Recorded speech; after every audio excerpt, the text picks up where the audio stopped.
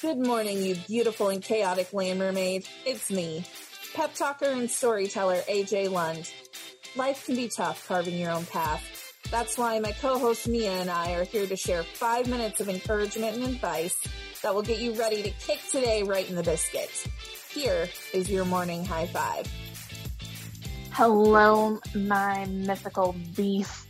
It's me, AJ, and I am coming at you on this Wednesday because I have a story to tell you. Earlier this week, we were talking with Tanya about feeling isolated and alone and how we kind of get caught up in our own thoughts and ways that we can recenter ourselves to move forward. So I just kind of wanted to tell you a little story about my feet. And this is, you're like, what are you doing, AJ? This is a little weird, but hang with me. So I am one of those people that I hate going to the doctor. And I tell my family, I'm like, anytime they have any issues, I'm like, you need to go to the doctor. But when it's time for me to go to the doctor, I'm always like too busy, or it feels like such a chore, and I put it off and I put it off. And it's just one of those things that, after you turn 30, you got to go to the doctor. It's just like one of those things you have to do. But I refuse to do it. So I was working at a convention in Las Vegas for a company that I was working with. And we were in the MGM Grand. I was staying at the MGM Grand, and they had this monorail that took us from the Grand to the convention center. And I thought, this is going to be great. I don't have to pay a bunch of Uber fees. I'm so excited. So, and I got these cute shoes to wear, and life was going to be great. I got a whole new wardrobe actually, but that's besides the point.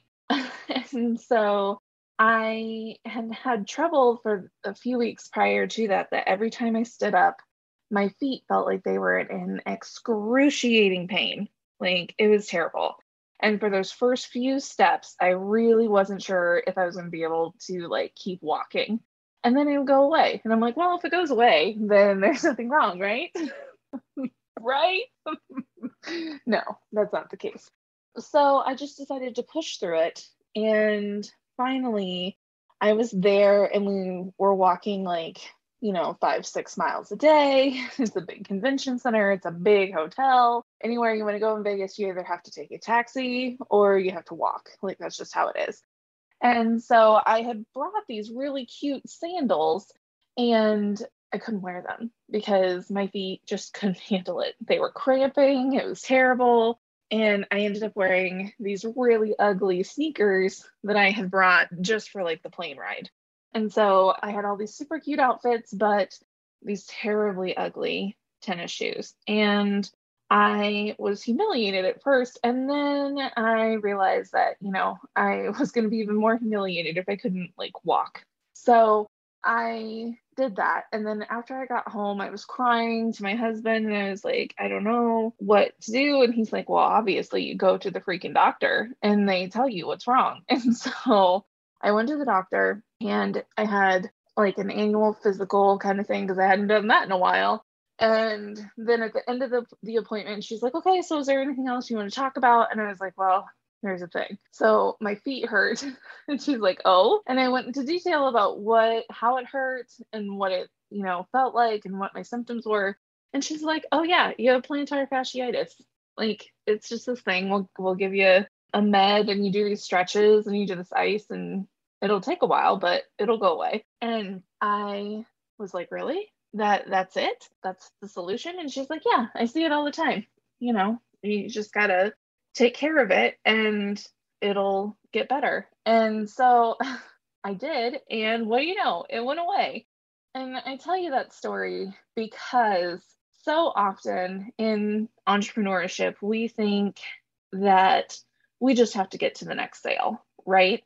We just have to make rent. We just have to make payroll. We just have to get for one more client. And we kind of push all these things aside that are maybe not so much problems, but our issues that we need to deal with because we just have tunnel vision to get to the next thing.